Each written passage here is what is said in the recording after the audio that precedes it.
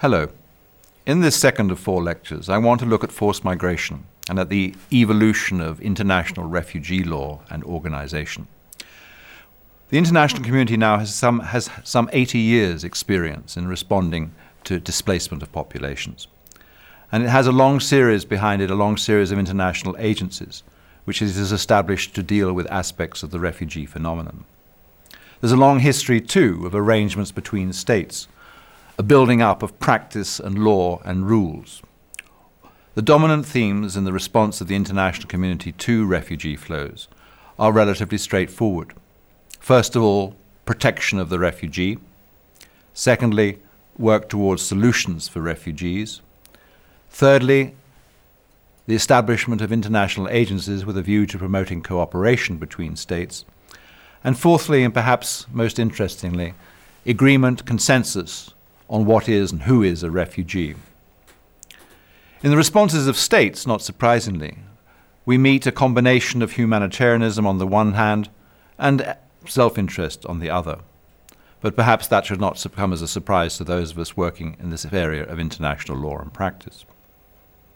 There's one word in my opening introduction that I want to stress, and that is protection. Protection in this context has a rather special meaning.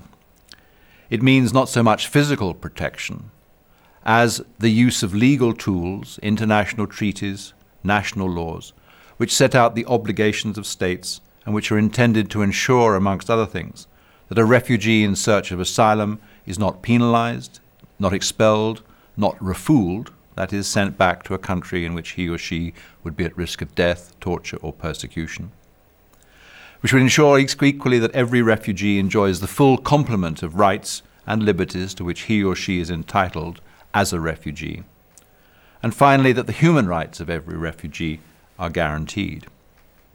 And international law provides a relatively sophisticated context in which to pursue these protection goals. At the same time, of course, as much of international law is, it is in a state of evolution. Now, as you will see from the table,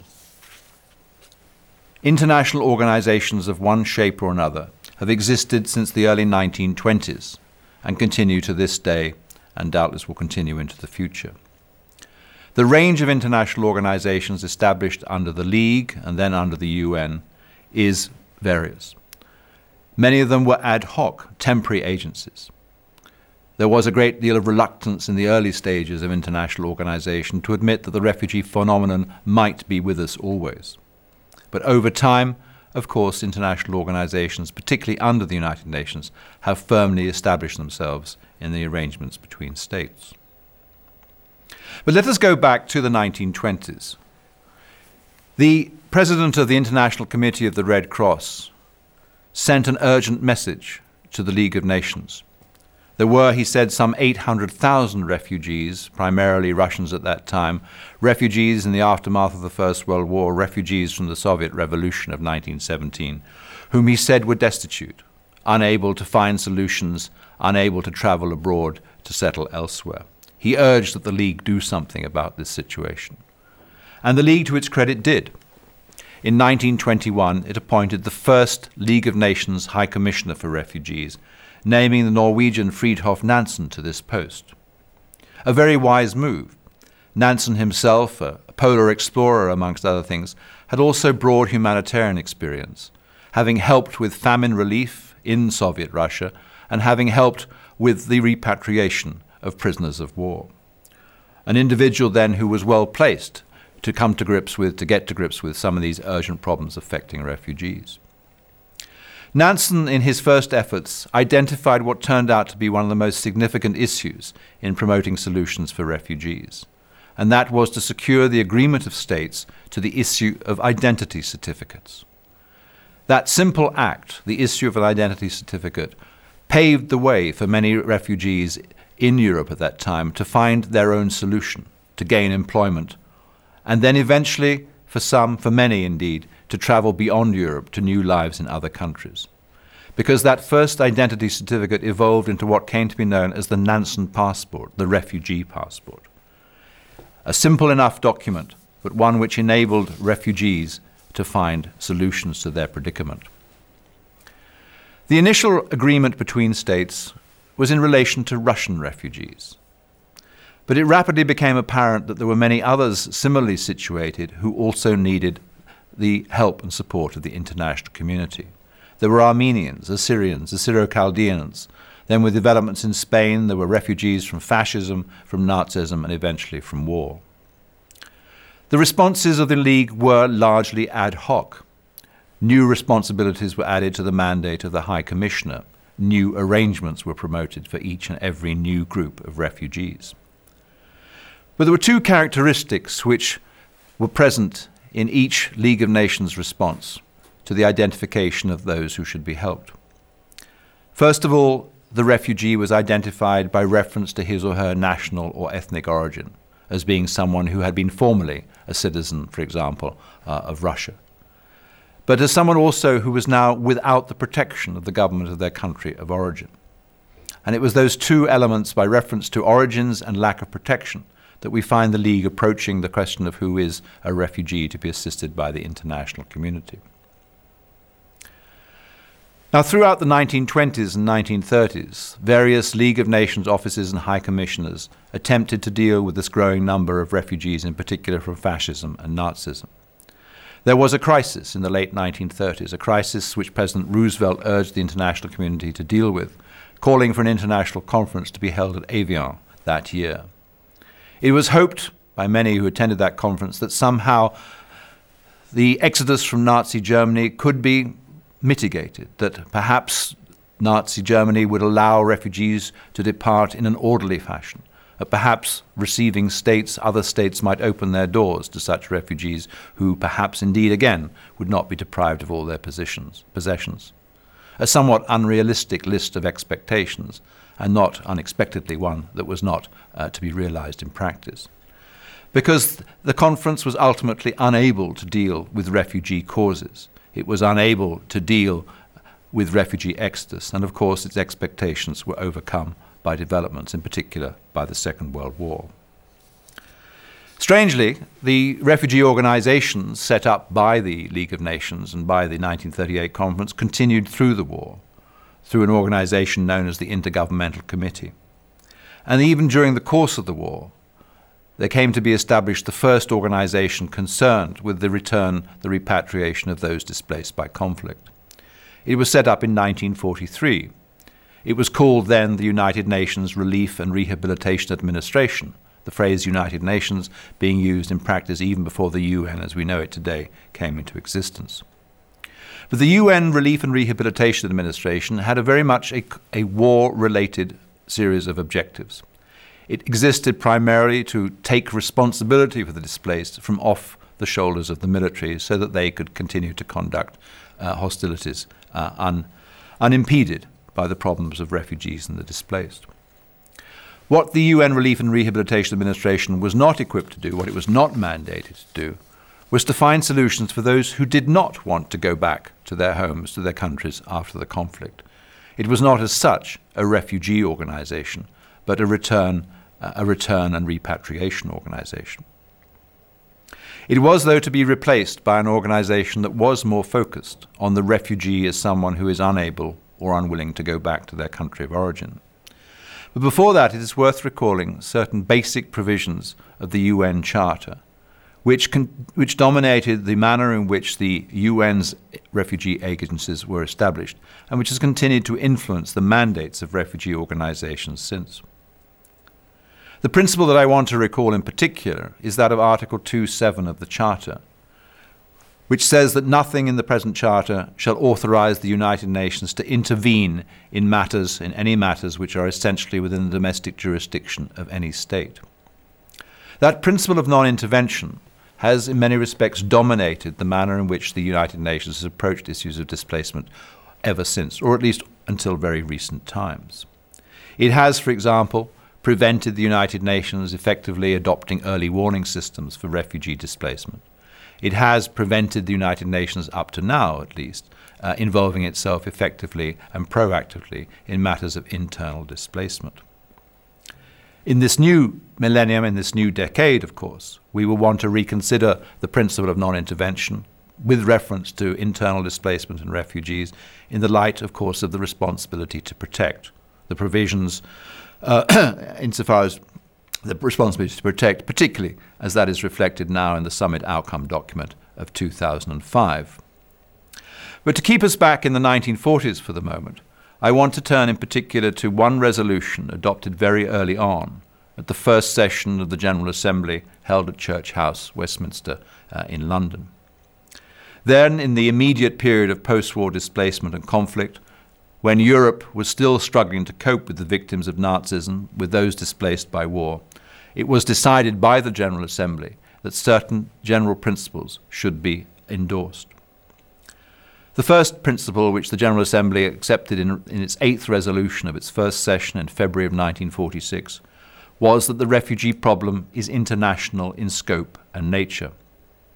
A simple enough phrase perhaps, but one which confirmed the recognition given in earlier times that no one state should have to shoulder responsibility for refugee inflows, that the international community was there to assist in the shouldering of that responsibility in meeting the individual and material costs. The second general principle endorsed by the General Assembly in 1946 was that no refugees or displaced persons should be compelled to return to their country of origin. This idea, which we now describe in the phrase non-refoulement, has entrenched itself firmly in treaty and customary international law. But the third principle adopted was that repatriation should be pursued and assisted.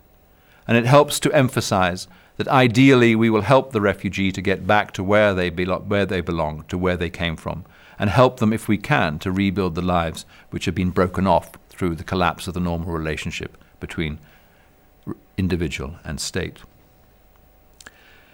The General Assembly instructed the Economic and Social Council to establish that international agency which was considered essential to promote cooperation and solutions. But it has to be admitted at this time that the issue became particularly political, and there was a major division between East and West on what should be the appropriate objectives for any United Nations engagement with refugee issues. Nonetheless, the International Refugee Organization was established. Its constitution maintained that basic principle endorsed by the General Assembly, that refugees should be assisted by international action either to return to their country of origin or former habitual residence, or to find new homes elsewhere. That was the goal of cooperation. At the same time, the IRO Constitution recognized that refugees should be protected in their rights and legitimate interests, and that they should receive care and assistance. The International Refugee Organization operated in one form or another from 1946 through 1952. It facilitated the resettlement of over 1 million refugees and displaced persons from European countries in particular to new lives in Canada, Australia, New Zealand, the United States, Latin America. In practice, it did very little in the way of repatriation. Only some 77,000 of refugees amongst the refugee and displaced person population returned to their countries of origin in Eastern Europe. And the reasons, of course, were highly political. The Soviet Union and its allies was not interested in supporting this organization, which in their view was giving succor to war criminals and subversives. The Western countries likewise were particularly interested in encouraging no repatriation, in promoting the idea of resettlement, and in effect of using the IRO for political purposes. But it was other factors which led perhaps more directly to the end of the International Refugee Organization's operations, a concern with costs. It had been extraordinarily expensive in resettling refugees out of Europe to elsewhere. And only one or two states, the US in particular, with some help from the United Kingdom, 2 states in particular bore most of the budget. So it was states looked forward to a new period in which there would still perhaps be a refugee agency, but it would be largely non-operational. The costs would be minimal, and it would confine itself to refugee protection at the theoretical or abstract level. Before we get to the successors to the International Refugee Organization, though, there's one important development that has to be mentioned. In 1948, the General Assembly adopted the Universal Declaration of Human Rights. Article 14 of this declaration, in paragraph 1, says, "Everyone has the right to seek and to enjoy in other countries asylum from persecution." I think it important to know the origins of this phrase, which appears on the one hand to offer something to the individual in search of refuge, and at the same time to take it away. The right to seek asylum, but not the right to be granted asylum. And this was indeed the subject of some controversial debate between states at the time of the drafting of the Universal Declaration. The French government, for example, had urged that this right to be effective should be written in the terms of a right to seek and a right to be granted. Other states, including the United Kingdom, said that this was a step too far, that if it were to be drafted in those terms, it would infringe too much upon the sovereign competence of every state to determine who should be admitted and who should be granted asylum. And so we have, nonetheless, a provision on asylum which offers something but not quite enough in the modern world, and which has not yet been incorporated in any substantial fashion in any regional or universal human rights instrument. Nonetheless, the importance of the Universal Declaration of Human Rights, of course, is to place the idea of individual rights very much front and center in international law.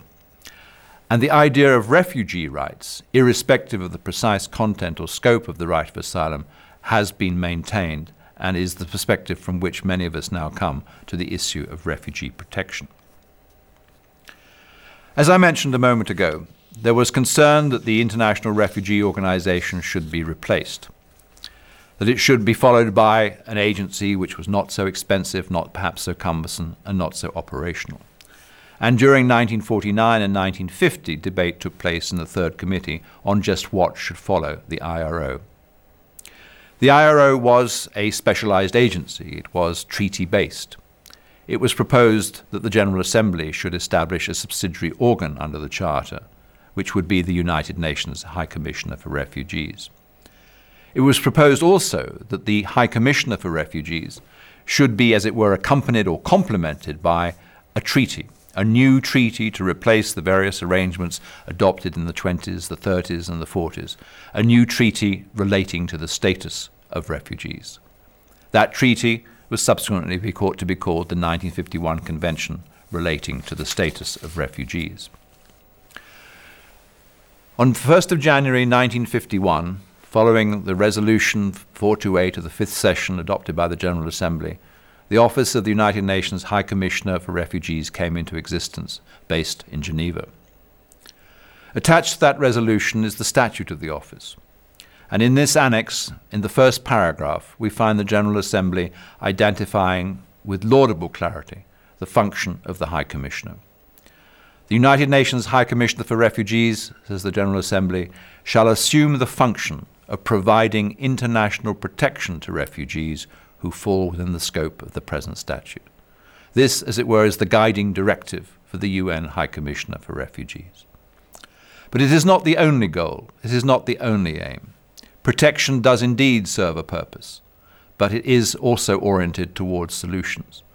And the High Commissioner in the same paragraph is directed to seek permanent solutions for the problem of refugees by assisting governments to facilitate the voluntary repatriation of refugees or their assimilation in new national communities. And these dual functions of the Office of the High Commissioner continue to this day, to provide international protection and to seek, together with governments, permanent solutions to the problem of refugees. Now, the nature of the UN High Commissioner for Refugees Office is also interesting. It is, as I said, a subsidiary organ of the General Assembly. But those who drafted the statute were also very concerned to ensure that the High Commissioner should be independent of the UN Secretariat. It was perceived by many states that the authority of the High Commissioner as an intervener on behalf of refugees would be enhanced if he or she could be separated from what was perceived to be the politics of the Secretariat. And so the High Commissioner is not appointed by the Secretary General, but is elected by and reports to the General Assembly. And on the second chart, which I have, you will see exactly how the relationship operates between the High Commissioner, the Economic and Social Council, and the General Assembly. And this standing of the High Commissioner has indeed enabled the High Commissioner at key moments to exercise an authority independent of politics and to promote the protection of refugees by reference to international legal principle rather than the particular politics of the day. Now, the second aspect of Phase 2, if you like, of international refugee law and organization involved the conclusion of a treaty, the 1951 Convention relating to the status of refugees. That treaty, which was drafted by an ad hoc committee which met in 2 sessions in 1950, was finalized in Geneva in July 1951. It has now been signed together with a later protocol from 1967 by some 147 states, members of the United Nations. So out of the 192 members or so, a very significant number have signed on to this basic instrument, the 1951 Convention relating to the status of refugees. It has its limitations. It is not an instrument which is intended to deal with the causes of refugee flows. It leaves unaddressed certain key problems, for example, of determining which state is responsible for looking after which refugee. It does not organize responsibility sharing. That was not its purpose. Its purpose was to identify who is a refugee. And so in Article 1 of the 1951 Convention, we find a definition which describes the refugee as someone who has left their country of origin, who is unable or unwilling to return there because they have a well-founded fear of persecution on certain grounds: race, religion, nationality, membership of a particular social group, or political opinion. Now, as you can see, that is a definition which is not all-encompassing, and we can each of us think of refugees deserving protection who might not fall within within those terms. That, in fact, has been recognized through the development of complementary systems of protection, to which I will turn in a moment. The purpose of the Convention, though, was to define a refugee and then, through the series of interstate undertakings, to arrange for basic standards of treatment. Status is what the Convention is about. It's about facilitating the integration, if you like, the assimilation, the self-solution of the refugee by ensuring that he or she has access to employment, that he or she has access to welfare and social rights, and that he or she is also the beneficiary of certain refugee-specific rights, rights which are essential if the refugee is to obtain protection. So we find in the Convention, first and foremost, for example, a prohibition on the penalization of the refugee who crosses a border illegally. It was recognized that the refugee in fear of persecution in his or her own country may well not be able to satisfy documentary requirements, may not be able to get a visa, may have to sneak across the border. States accepted that in such circumstances, subject to certain limitations, the refugee should not be penalized.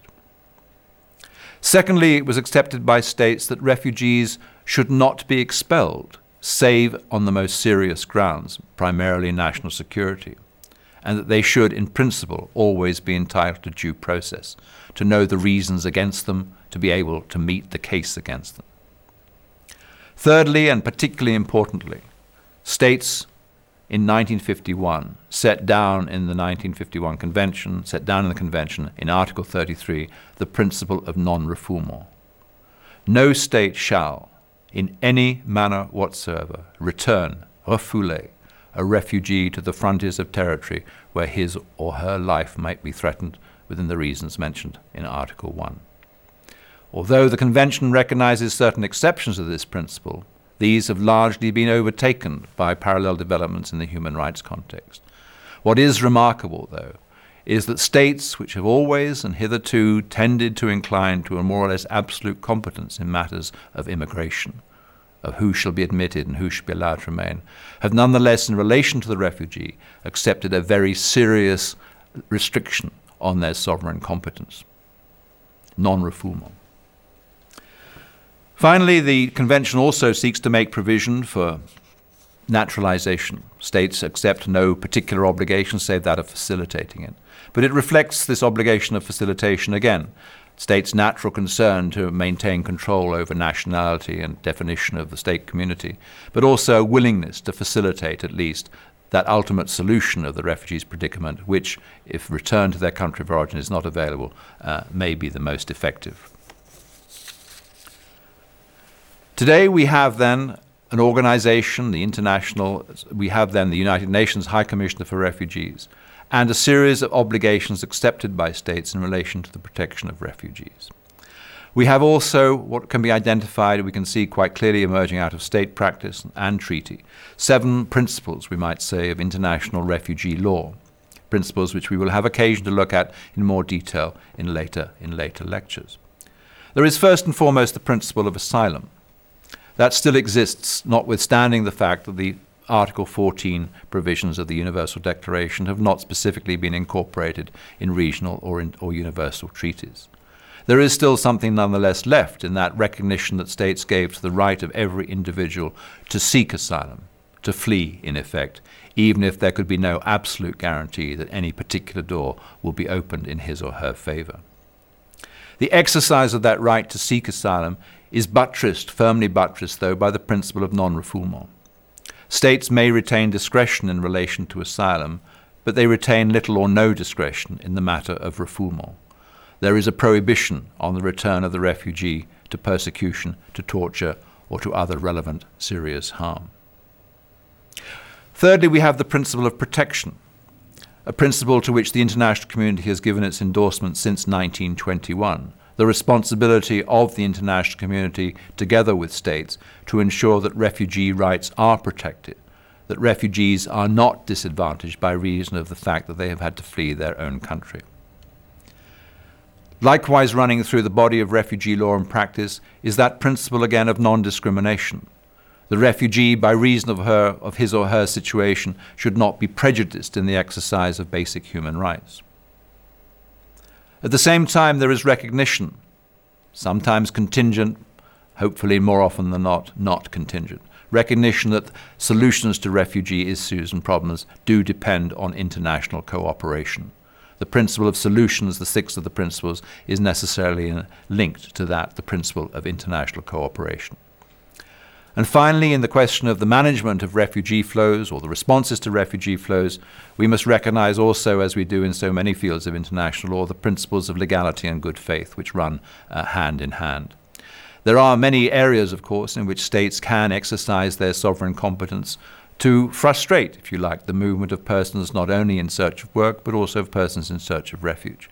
But international law and the principle of good faith mean that there are certain things which states cannot do, certain things which they must not do in frustrating the movement in search of refuge.